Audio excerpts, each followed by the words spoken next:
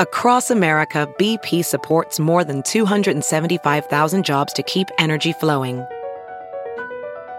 Jobs like updating turbines at one of our Indiana wind farms and producing more oil and gas with fewer operational emissions in the Gulf of Mexico. It's and, not or. See what doing both means for energy nationwide at bp.com/investing in America. Theodore White's reporting of famine in Henan saved lives. This week marks the anniversary of journalist Theodore White's reporting on the 1942 to 1944 famine in Henan province, which helped spur greater relief for people in this inland province. Written by Richard Yarrow, published in SupChina. Read to you by Cliff Larson. Henan province is part of China's heartland. Yet it is relatively unknown to people in the West. Its name means south of the Yellow River, conveying its geographic position in a rich agricultural zone, producing cereals, soy, cotton, and other goods. The province also has a claim to being the birthplace of Chinese civilization, and its territory includes the ancient capital of Luoyang, one of China's 4 great ancient capitals, and a city of some 3 million people today. The cities of Anyang, Zhaoge, and Kaifeng also served as capitals of different Chinese dynasties, adding to Henan's historical legacy. In the fall of 1942, Henan briefly sprung to the attention of newspaper readers in the West.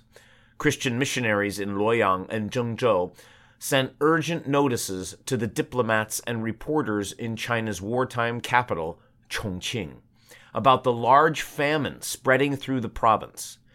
Anglophone newspapers printed reports of the catastrophe. Quote, "Thousands are dying daily, one of the worst famines in modern times." Unquote. But World War II was ablaze, and only a small number of foreign reporters were left beside the meager assortment of expats and American soldiers in China. Shortly before the news from Henan, U.S. Marines had begun to fight for Guadalcanal. Allied soldiers landed at Dieppe in northern France for the first time, and Mohandas Gandhi launched the Quit India movement. Within weeks, the Second Battle of El Alamein would decide the fate of the Nazis' advance in North Africa. The Battle of Stalingrad was at its peak. With no reporters inside Henan, Western media quickly moved to other topics. Chinese journalists in Chongqing were not ready to forget the famine. In the fall and winters of 1942, streams of Henan refugees arrived in Chongqing by foot or rail. Effects of the crisis were appearing in other forms, too. Physical cash was vanishing from central China, in part flowing to occupied territories as people parted with whatever they had to obtain food. Land and farming tools from Henan grew cheap.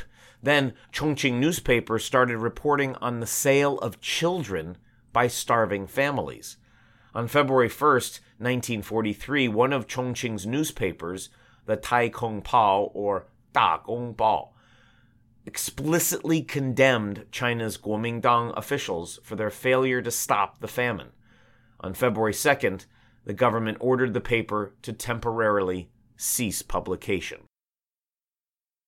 What triggered the Henan famine? For years, Henan's rural economy had been creaking under pressure. In 1938, Kuomintang forces escaping Nanjing for inland Sichuan dynamited Yellow River dikes to slow the approaching Japanese forces. The resulting flood submerged villages and damaged the land of perhaps millions of farmers. Blowing up the dikes did not stop Japan's advance for long. In the fall of 1941, Japanese soldiers temporarily entered and looted Zhengzhou, Henan's present-day capital city, before retreating. From 1941 to 1944, Henan became a center of the war in China, a gateway toward bombed and weary Chongqing, where China's relocated national government was trying to hold out. Every movement of armies brought new pressures on Henan's rural population, which was forced to provide food, animals, and human labor to meet the demands of whatever army was present. Farmers were taken from their harvests to build roads and forts, or were drafted as soldiers. Some counties ordered the raising of barns and homes to prevent their potential use by invaders. When American traveler Graham Peck toured eastern Henan in the summer of 1941, he found a region on a precipice. Quote, taxes and requisitions had become so heavy, the average farmer knew that if the weather should get a little worse, or if this plow would break, this ox should die, he would be in serious trouble. Unquote. Under these conditions, even small shocks could spiral into major disasters. As a result, blights from nature generated effects that could not be easily reversed even when natural conditions improved. Around April 1942, locusts appeared in eastern Henan. The weather was already dry in 1941, and droughts in 1942 added to farmers' miseries. The war's disruption of infrastructure and trade routes made it difficult to import surplus grain from Manchuria or overseas. In November 1942, U.S. diplomat John Service estimated that 1,000 people were fleeing the province each day during the previous summer, many months before the famine would peak. But there was still grain in storehouses in Henan and neighboring provinces, and some supplies could be smuggled from Japanese-occupied areas. The larger problem, prolonging and exacerbating the famine, appeared to be the social and political breakdown in the province. Opportunists ranging from local aristocrats to traveling merchants to tax collectors and junior army officers took advantage of the shock to local food supplies by taxing or confiscating peasant holdings and selling food back to the rural population at a steep profit. Meanwhile, government relief efforts hardly helped. Cash aid disappeared amid soaring prices. Food aid came in too little and too slowly, and grain hoarding and confiscation continued. As food became scarce, criminal gangs grew in number to pillage hidden food supplies as early as the summer of 1941, worsening the societal breakdown. Enter the foreign correspondent. The temporary closure of the Taikong Pao boosted the publication's subscription and caught the attention of Teddy White, Bai Xiu De, a young American journalist working for Time magazine. White had not been to Henan before, but he was eager to escape the small expat circles in Chongqing and get closer to wartime action. In early March 1943, White left for Henan alongside an American photojournalist, Harrison Foreman. In the first few days of his trip, White was casual and upbeat, and then White encountered the famine. "Oh, this is the most terrible thing I've ever seen. The bodies lie out in the road, dead with no marks on them that can be seen," White wrote to a friend. Still, official requisition continued, as the provincial governor told White and Foreman, "China's at war. It's not a question whether the people are heavily burdened with taxes. The army must come first." White quickly penned a bitter report to Time describing the crisis and amplifying Taikong Pao's criticisms of the authorities. Quote, "The famine might have been averted. By a tremendous miscalculation, no grain was sent to the famine land." Unquote. White's report somehow bypassed the Kuomintang censors, and on March 22, 1943, Time published it. The report revived attention to the famine in the West and instantly made White a villain in Chongqing. "They said I was a communist trying to embarrass Chongqing government," the young journalist informed his editors. "I came back to Chongqing full of righteous wrath because I knew it. My God, the whole town was up in arms against me." Back in the U.S., China's First Lady, Song Meiling, advocated unsuccessfully to have White fired from Time. Over the following 2 weeks, White pleaded about the famine to anyone he could find in the wartime capital. Eventually, he secured a brief meeting with Jiang Jieshi, Chiang Kai-shek, embarrassing China's leader by presenting photographs of famine victims. White had assumed that the government was mostly ignorant of the famine and railed against the Kuomintang's incompetence for the rest of his life.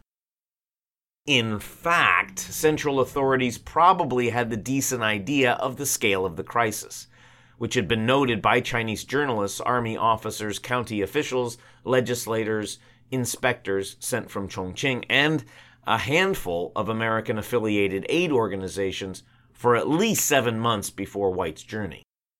Central authorities started assigning funds for the famine relief as early as August 1942, but officials felt themselves in a bind.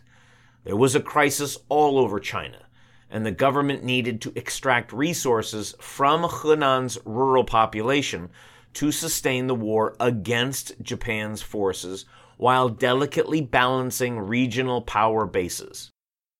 Though Kuomintang leaders assembled a committee to support relief for the concurrent famine in Bengal, India, actively soliciting foreign food aid for Henan apparently did not seem like a suitable option. What resulted from White's advocacy? Some greater food aid made it to Henan. Thomas Meighan, a Catholic priest from Iowa based in Luoyang, wrote to White at the end of April 1943 that, quote, "The famine is worse than ever, but I got a notion that you folks shook things up for a wee bit more's being done," unquote. White heard that criticism from the U.S. had provoked Chinese authorities to rally additional food shipments and open more soup kitchens in Henan cities, saving at least a few thousand people. Nevertheless, starvation lingered until 1944. Millions of Henan residents fled to other provinces, and likely some 2 to 5 million people perished. The famine spread popular anger against China's rulers, and in 1944, Henan villagers rose up and were reported to have forcibly disarmed some 50,000 Kuomintang-aligned soldiers. Overseas, the famine hardened the views of journalists like White against the Kuomintang. In his best-selling 1946 book, Thunder Out of China, White seethed that the, quote, "government failed to foresee the famine. When it came, it failed to act," unquote. Henan received little coverage in the Western press in the decades before White's trip. During Mao's rule, Henan was again hidden from most Western audiences. White's reporting could only go so far. Officials now viewed him suspiciously, and famine reports could not replace the cheery local color stories that White saw Western editors demanding. But White's short visit in March 1943 and his advocacy in April should still give us a glimmer of hope. Expanding on the work of Chinese journalists, White collected solid data and evidence of the famine in several of Henan's counties, and brought international attention that led to some mitigation of a mass catastrophe. His efforts show the potential good that even a censored, severely limited international press can have in parts of China, far from the bustling, visible metropolises. You've been listening to Theodore White's reporting of famine in Henan Saved Lives, written by Richard Yarrow, published in SUP China, read to you by Cliff Larson.